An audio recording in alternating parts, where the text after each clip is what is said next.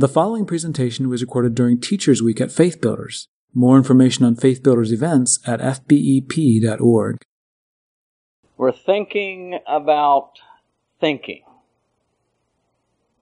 And so I'd like for you to think with me this morning about this question. What makes a Christian school Christian? Do we know? Give me some ideas. What makes a Christian school Christian?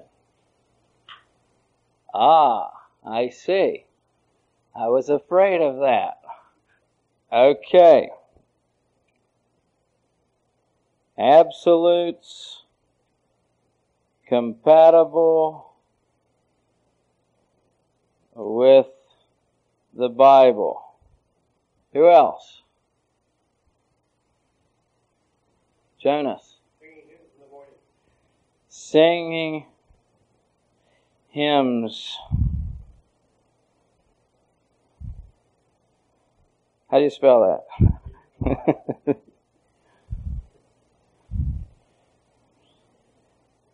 We're inclusive here.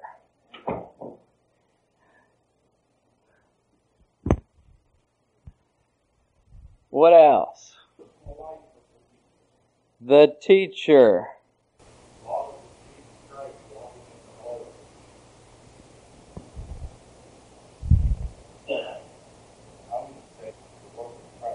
The work of Christ.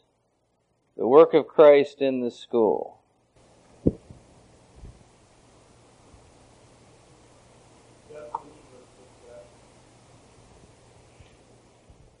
Pardon? The definition? Okay. In other words, there is a different one? There is a Christian one, or what are you saying? Okay. So how do you want me to word it? A unique definition of success or a Christian definition of success?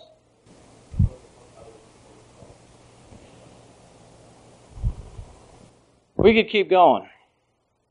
I would like just to focus in on this one just a little bit. What do we mean when we say that the personal life of the teacher is what makes a Christian school Christian? Who said that? Okay, what do you mean? Anything else. Okay, unless Christ is coming through in the teacher, through the life of the teacher,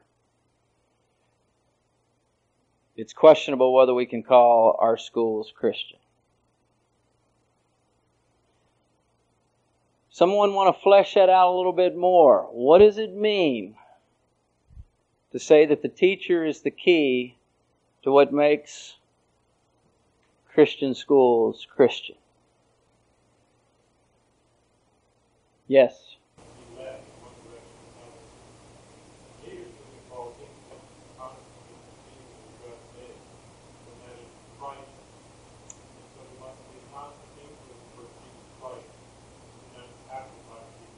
Okay. Someone else.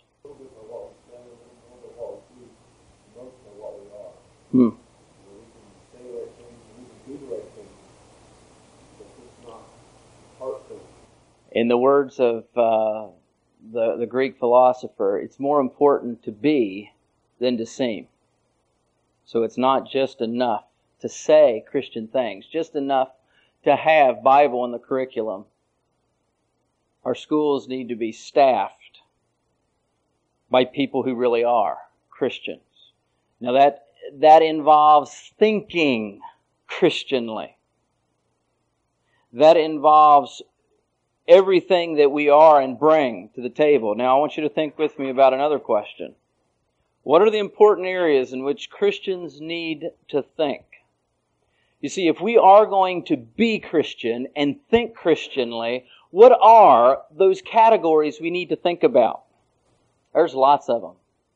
Just throw them up here at me. Okay, I may abbreviate these somewhat. What is the kingdom? Existence of absolutes. Okay, what's important? Okay, back here. What's that? Okay, God? Who is He? Who is man? Over here.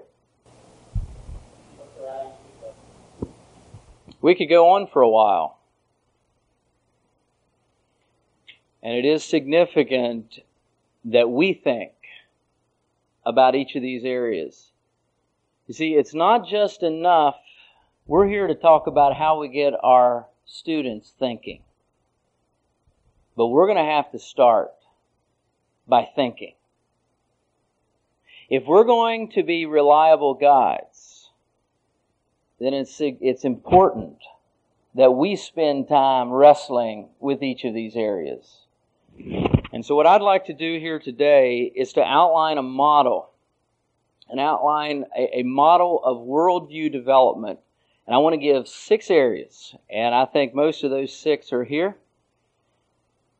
We're going to talk about 6 areas and the questions that go along with those areas that it is vital that we think about and think carefully and wrestle with if we're going to be effective as Christian teachers.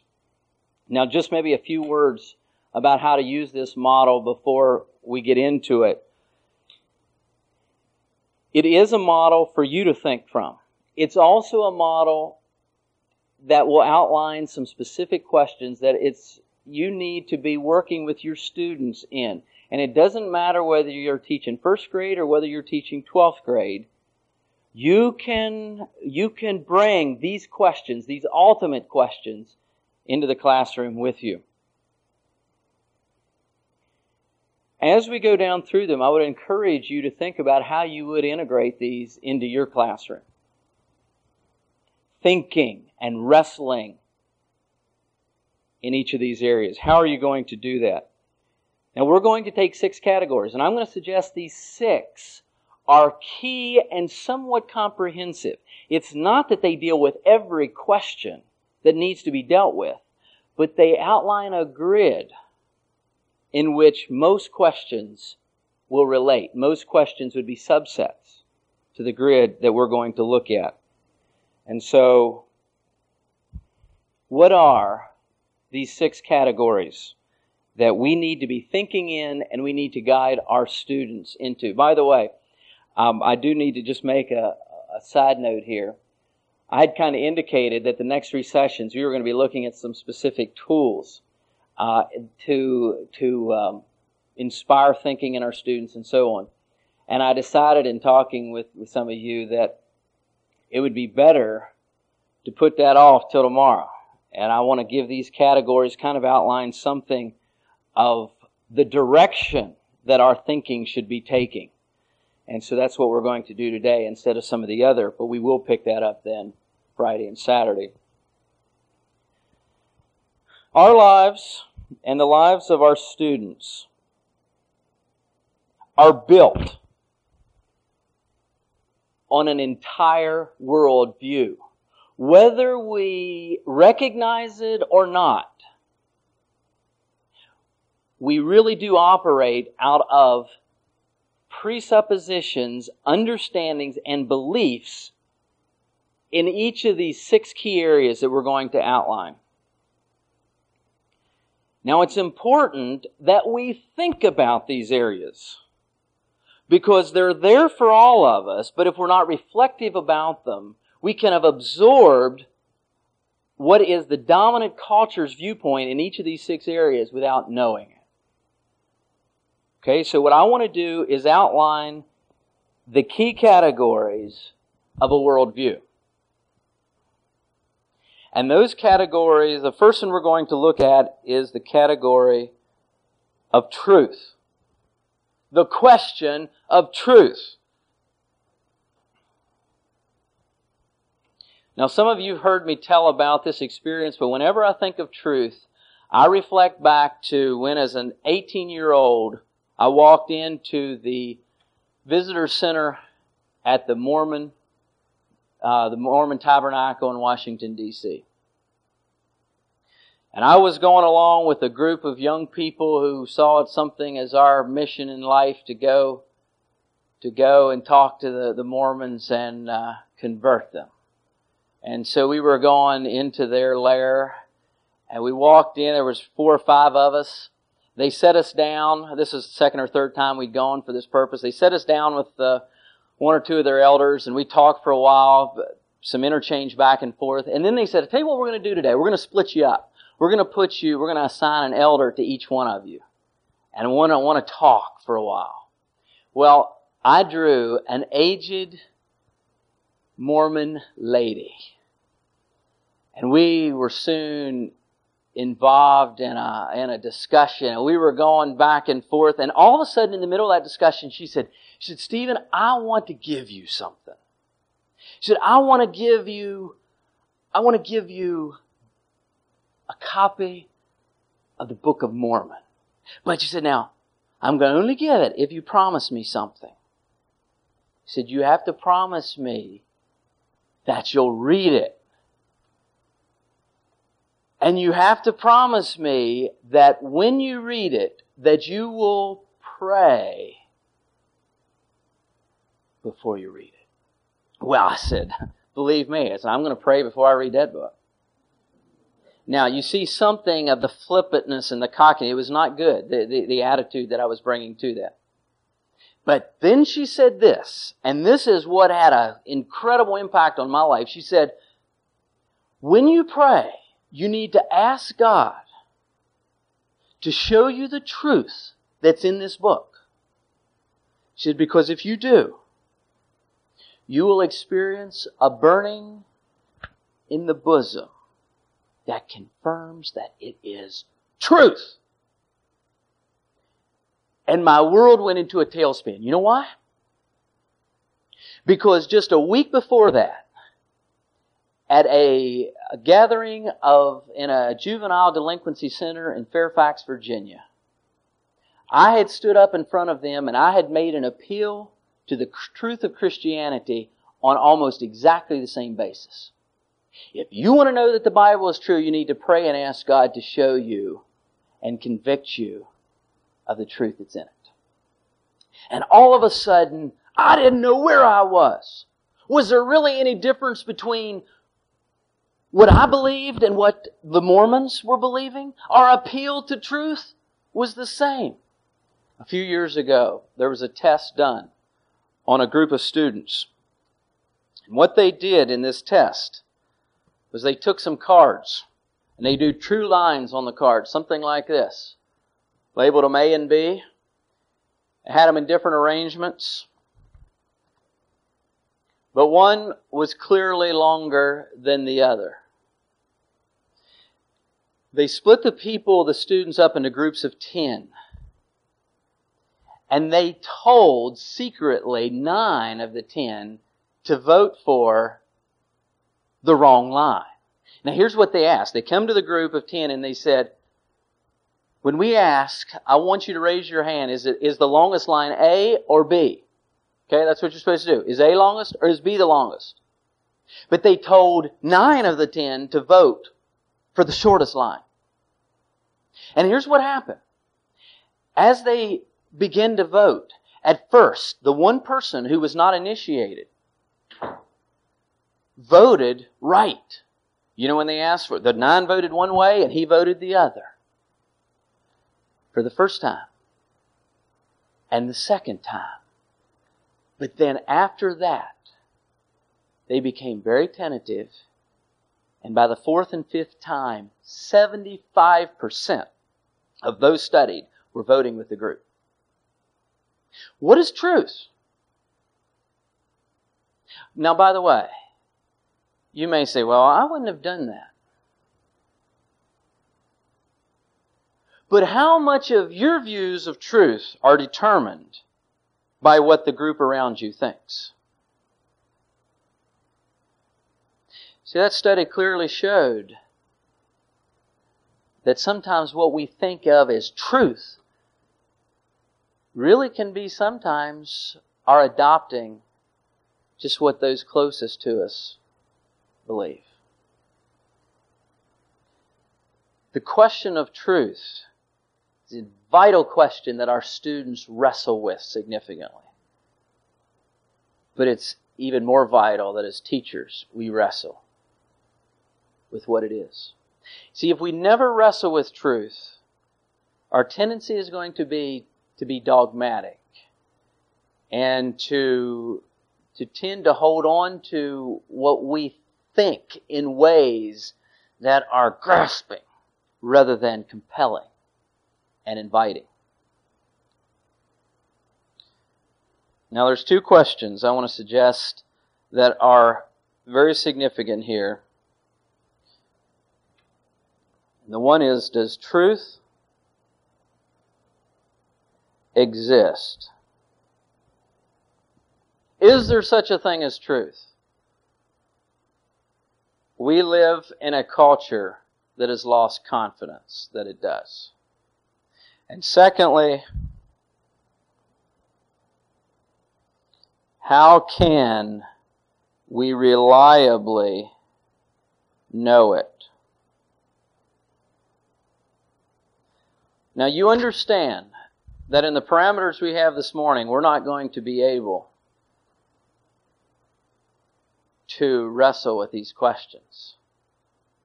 And I'm not necessarily even attempting to outline a Christian worldview in these areas. I'm trying to bring up the questions and see these are the arenas in which we're going to have to wrestle with our students. A second area that we need to wrestle with is the question of God.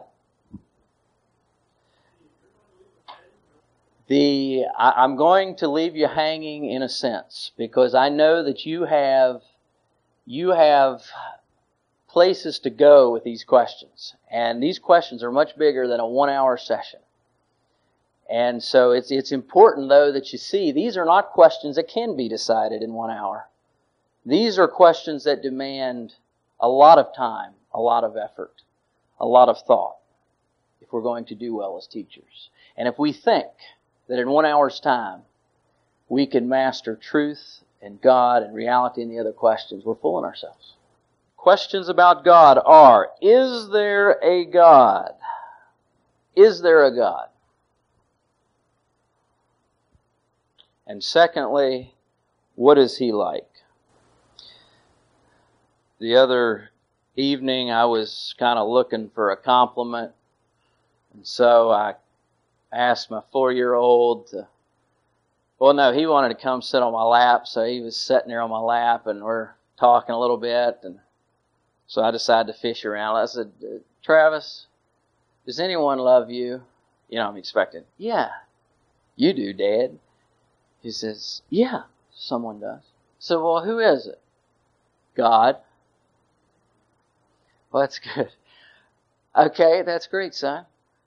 Said, does anybody else love you? Yeah. Well, who is it? Jesus. We got around to Dad after a while. Our students are never too young to talk about God and what He's like. I taught with a man a number of years ago who is, his specialty is Islamic studies.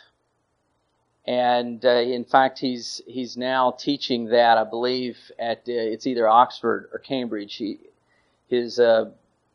works a lot in Islamic law of the 7th and 8th centuries. This was his specialty. And he was talking about how that as an atheist in college, he decided to go into Islamic studies. But he felt that he probably should head to the Middle East as part of the preparatory work, because he was afraid that he would wind up, with a PhD in Islamic history and basically hate people from the Middle East. And so he decided, he'll go there, spend some time, and see if he liked these people. Well, he goes there as an atheist, but he soon finds that he can't talk to these people very well, because whenever he talks about the question of, is there a God, they look at him funny. And they say, Mr. Melchert, the question of, is there a God, is not really a question. That's akin to like not believing in gravity. How can you not believe it? They did not have a category for atheism. And so what did he do? He began to fell back on arguments that Christians use in talking to Muslim people. And he came to faith through that process. Well, we live in a society, and whether we like it or not, we may feel like that we have been protected and sheltered from the question of, is there a God? But we live in a culture who asks that question. In fact, they ask it in a way that says there isn't. This must be then a question that we address, that we think about. You probably heard of the little girl that was drawing a picture, and her mom comes to her and says, what are you drawing? And she says, I'm drawing a picture of God. And the mother says, but sweetheart, no one knows what God looks like. And the daughter's response is, well, they do now. Well, but you see, when we're looking at the question of what is He like, we run the risk of doing something very similar. And that is making God in our image. What is God like? We need to wrestle with these questions ourselves and with our students. A third category. Man. Who is man? What is his nature? What is man like? Is man basically good or evil? A number of years ago, this book came out, Lord of the Flies by William Golding. And this book raised a lot of questions in academic people's minds. In fact, it raised a lot of fury because it took a position that ran counter to modernistic thinking, that man was basically good. And the story goes, it's a story, how many of you have read Lord of the Flies? A number of you, I'm sure, have. Okay, not many. But let me just quickly give. William Golding was not a Christian man. But he develops the thesis in here through telling a story of a bunch of English schoolboys, the best and the brightest that England had to offer, and how that they were on a plane that was leaving London during the war, and the plane crashes. And it crashes in the water, in the ocean. But a bunch of the boys from kindergarten on up to 10, 11, 12 years old survive and make it to an island, but there's no adults. But you remember, these are the children of the aristocrats. These are the ones that have been well trained. They're out there on the island by themselves, and at first everything goes well. They're able to organize together. They decide to have a group of them that takes care of a signal fire on top of the island on a kind of a mountainous area, so that if a ship comes by, they can be rescued. Another group is assigned to be the hunters and to go out and find food for the rest of the group. They appoint a leader, and so it looks like these people, these young children, are able to save themselves. But it's not long before the story begins to take a different twist. The hunters begin to enjoy the thrill of killing. And they decide that might makes right. And they begin to want authority over the leader. And so they divide into two camps, the hunters against the rest of them. And the hunters began to attack the main group, and actually wind up killing some of the original group. And the whole scene just devolves into chaos. And at the end of the story, the leader is still left, but he's running for his life. The hunters are after him. And they've set the island on fire to flush Ralph, who was the leader. And I'd just like to read how the story ends.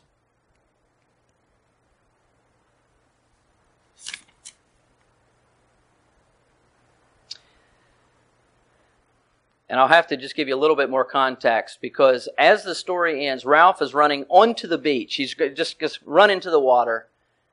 And as he runs onto the beach, he falls, he stumbles and he falls on his face.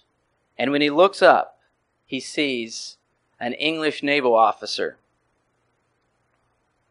The officer grinned cheerfully at Ralph. "We saw your smoke. What have you been doing? Having a war or something?" Ralph nodded. The officer inspected the little scarecrow in front of him, and the kid needed a bath, a haircut, a nose wipe, and a good deal of ointment. "Nobody killed, I hope? Any dead bodies?" "Only 2, and they've gone." The officer leaned down and looked closely at Ralph. "2? Killed?"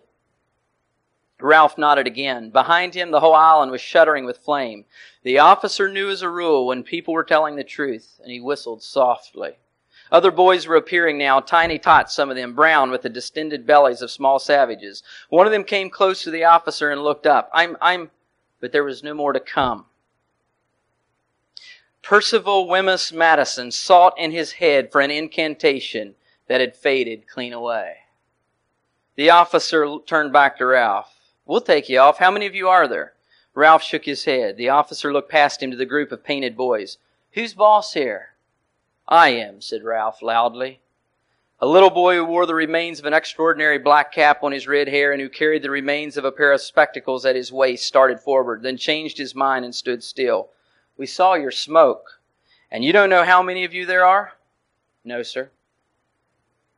"I should have thought," said the officer as he visualized the search before him, "I should have thought that a pack of British boys, you're all British, aren't you, would have been able to put up a better show than that. I mean..." "It was like that at first," said Ralph, "before things..." And he stopped. "We were together then." The officer nodded hopefully. "Oh, I know. Jolly good show, like the Coral Island." Ralph looked at him dumbly. For a moment he had a fleeting picture of the strange glamour that had once invested the beaches. But the island was scorched up like dead wood. Simon was dead, and Jack had... The tears began to flow, and sobs shook him. He gave himself up to them now for the first time on the island, great, shuddering spasms of grief that seemed to wrench his whole body. His voice rose under the black smoke before the burning wreckage of the island, and infected by that emotion, the other boys began to shake and sob too. And in the middle of them, with filthy body, matted hair, and unwiped nose, Ralph wept. Now get this. Ralph wept for the end of innocence and the darkness of man's heart. Who is man? What is his nature? Now, part of the reason that I told that story and pulled that book out was because I want you to see how this type of question is all through literature. These are the types of things we need to be pulling in and addressing in our reading and literature programs.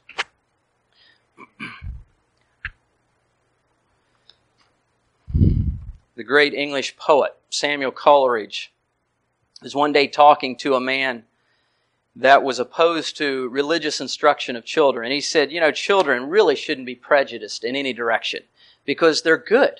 They're created good. And you just need to let them choose their religious direction. And they'll make good choices. Well, the poet didn't say anything. Coleridge just was quiet. Sometime later, though, he said, why don't you come with me? I want to take you and show you my garden. And so they go outside and they go into an area. They walk through a little gate and Coleridge says, "Hey, what do you think?" And the visitor said, "Man, this isn't a garden. The only thing here is weeds." And Coleridge said, "Well, don't you see?" He said, I didn't want to infringe upon the liberty of the garden in any way. He said, I was just giving the garden a chance to express itself and to choose its own production. Who is man? What is his nature? A fourth category, right and wrong. right and wrong. And the question here is, do standards of right and wrong exist? Or are we at sea when it comes to deciding and to knowing what is right and wrong? John Leo, writing in the U.S. News and World Report, talks about a class that's taught by a Kay Howgard. And she teaches at Pasadena City College in California. And as part of her creative writing class, she reads the story called The Lottery by Shirley Jackson. Have any of you read that story? The Lottery. It begins like this. The morning of June 27th was clear and sunny with the fresh warmth of a full summer day. The flowers were blossoming profusely and the grass was richly green. The people of the village began to gather in the square between the post office and the bank around 10 o'clock. In some towns there were so many people that the lottery took 2 days and had to be started on June 26th. But in this village, where there were only about 300 people, the whole lottery took less than 2 hours. So it could begin at 10 o'clock in the morning and still be through in time to allow the villagers to get home for noon dinner. The children assembled first, of course. School was recently over for the summer, and the feeling of liberty sat uneasily on most of them. They tended to gather together quietly for a while before they broke into boisterous play, and their talk was still the classroom and the teacher of books and reprimands. Bobby Martin had already stuffed his pockets full of stones, and the other boys soon followed his example, selecting the smoothest and roundest stones. The pile of stones in one corner of the square guarded it against the raids of the other boys. The girls stood aside, talking among themselves, looking over their shoulders at the boys, and the very small children rolled in the dust or clung to the hands of their older brothers or sisters. Now it starts off as just a nice, idyllic scene in some American town. But the story soon takes a very different twist, and you find out that the lottery was an annual ritual that they would go through in order to determine the one person in their village that needed to be stoned to death. And as the story concludes, they've picked Mrs. Hutchinson to die. And I don't think I'll read the end of that story, but it ends with her family separating from her and actually participating in the ritual killing. Now, this is a made-up story, but here's the point. This is a story that has been used in this creative writing class for the last 40 years. And this is what the teacher has to say about it. Until recently, Jackson's message about blind conformity always spoke to my students' sense of right and wrong. No longer. A class discussion of human sacrifice yielded no moral comments, even under Howgard's persistent questioning. One male said the ritual killing in the lottery almost seems a need. Asked if she believed in human sacrifice, a woman said, "Well, I really don't know. If it was a religion of long standing, well." Howgard writes, "I was stunned." This was the woman who wrote so passionately of saving the whales, of concern for the rainforest, of her rescue and tender care of a stray dog. Right and wrong. Oh, there's still standards of right and wrong, but what are they? Once again, let's be careful that we don't think of this too much as being out there. Even though we find this appalling, this is the culture that we live in, and if we aren't reflective, it will influence. A number of years ago, I took a speech class at a secular school in South Carolina. And out of the 20 students in that class, there were 2 of us who were pro-life. The other one was an atheist. So that gives you something of the flavor of the class. And I remember one of the students there, it was a girl student, And she was a thoroughgoing humanist, modernist. When we were to give our persuasive speeches, I was really curious what in the world she was going to do hers on. And she chose to do her speech on suicide. And she began by talking about her grandmother and some of the medical difficulties that her grandmother had and how her grandmother tried to kill herself on 6 different occasions. This was her opening introduction. And we were into it. But then she used that to begin to talk about how to kill yourself. And laid out the procedures. And laid out why it was good to be able to do this and to commit suicide if you needed to. And then she ended up her speech this way. If I had it to do over, if my grandmother was still here and she wanted to kill herself, I would help her. Right and wrong. How do we decide what is right and wrong? How do you decide? Have you thought about what your standards are and whether they're valid? A 4th category, or a 5th,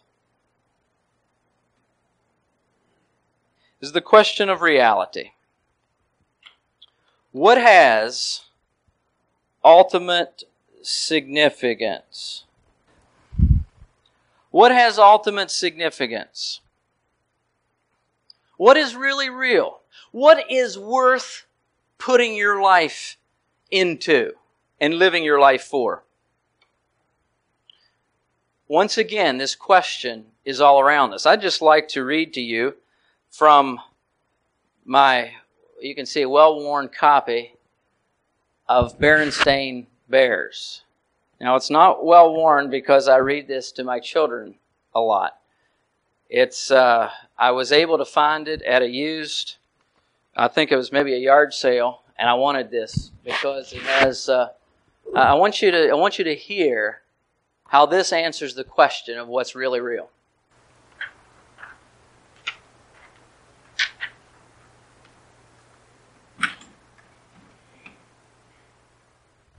Come, the wonders of nature await you outside with me, Papa Bear, as your nature walk guide. In all my years as a nature guide, I've followed one rule far and wide. Be alert for any sign or sound. The wonders of nature are all around.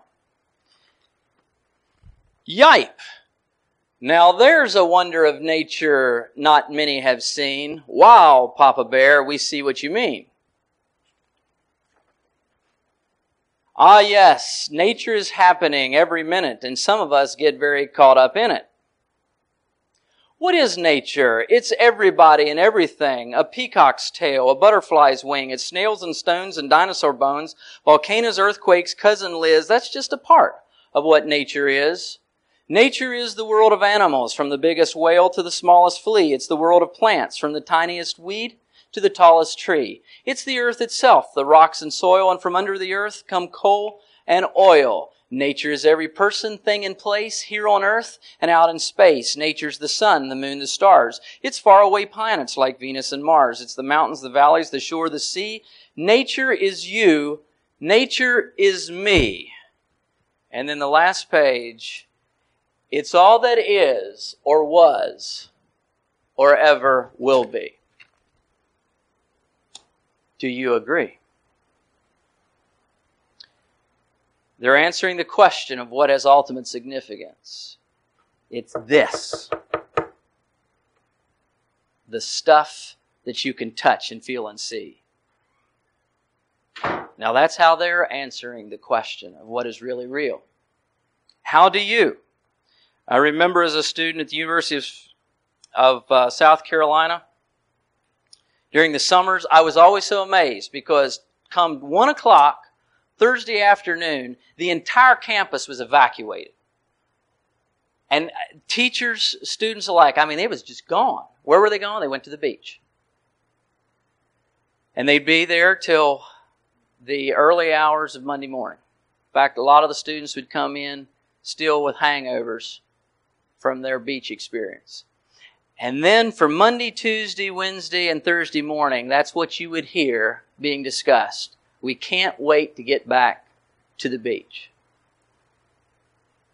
In fact, one of the teachers said, the only thing that's good about these summer sessions is that you get to leave for the beach on Thursday. What is of ultimate significance? What is worth living for? What is worth pursuing? One final category.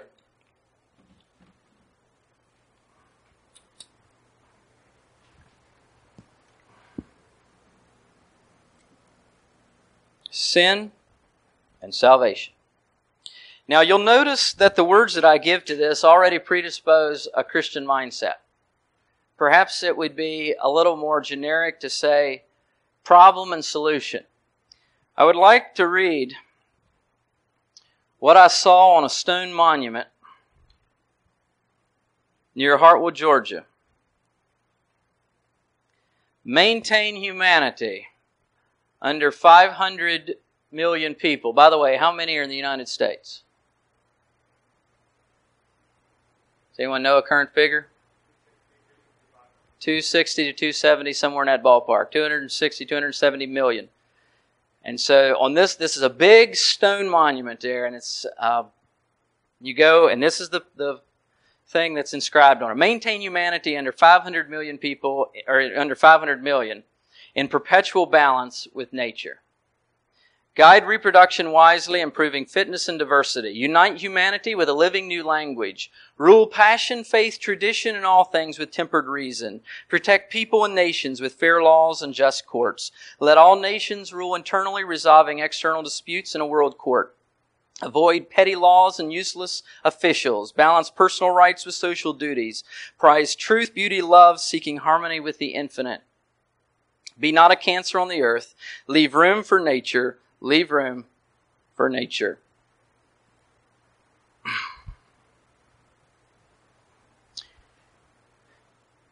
In this writing, there are implied ideas about what man's problem is and how we're going to get out of it.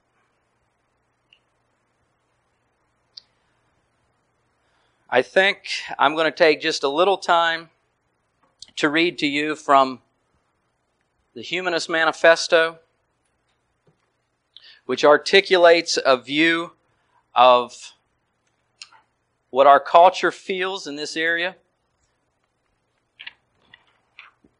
of sin and salvation. But before I do that, let's get the question down. Two questions that I'll suggest, and that is, what is man's problem?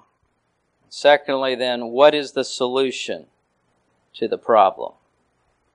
From Humanist Manifesto, it says this: religious humanism considers the complete realization of human personality to be the end of man's life and seek its development and fulfillment in the here and now. Do you hear what they're saying? The answer is, if we're going to live well, we have to realize a complete realization of human personality. That is the total end of man's life. Man will learn to face the crises of life in terms of his knowledge of their naturalness and probability.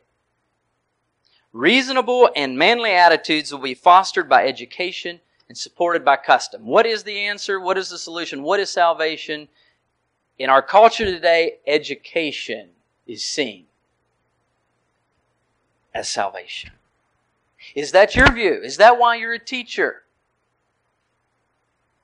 It's not the Christian view.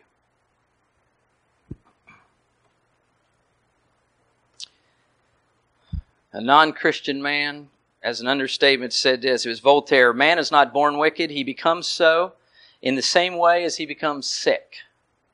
You see, you know what our problem is? According to society today, our problem is that we either have bad genes or a bad environment. And that's why there is so much hope placed in the Human Genome Project. It's a news article from 2 days ago. No, it was a little bit before that. Mankind will have the ability to control and alter its evolutionary destiny within 30 years using secrets unlocked by the mapping of the human genetic code. See, we can save ourselves. What is man's problem? It's bad genes, bad environment, but man has the capacity to save himself through education. Are you wrestling with what your view is here? It's vital that if we're going to be Christian teachers, we have to think and think carefully in this area as well. We've looked at 6 different questions that we need to wrestle with. These are questions we need to take to the Scriptures. These are questions we need to take to our brothers and sisters and work on them together. Because it's in these areas that we need to think and think Christianly if we're going to be Christian teachers. Now, you're going to find these themes everywhere. In news, in literature, history. But please don't limit the discussion of these issues to Bible class. The questions of God and truth are wonderful for in your math and science classes, for example. They're just designed to think about truth and the existence of God and so on, and what He's like.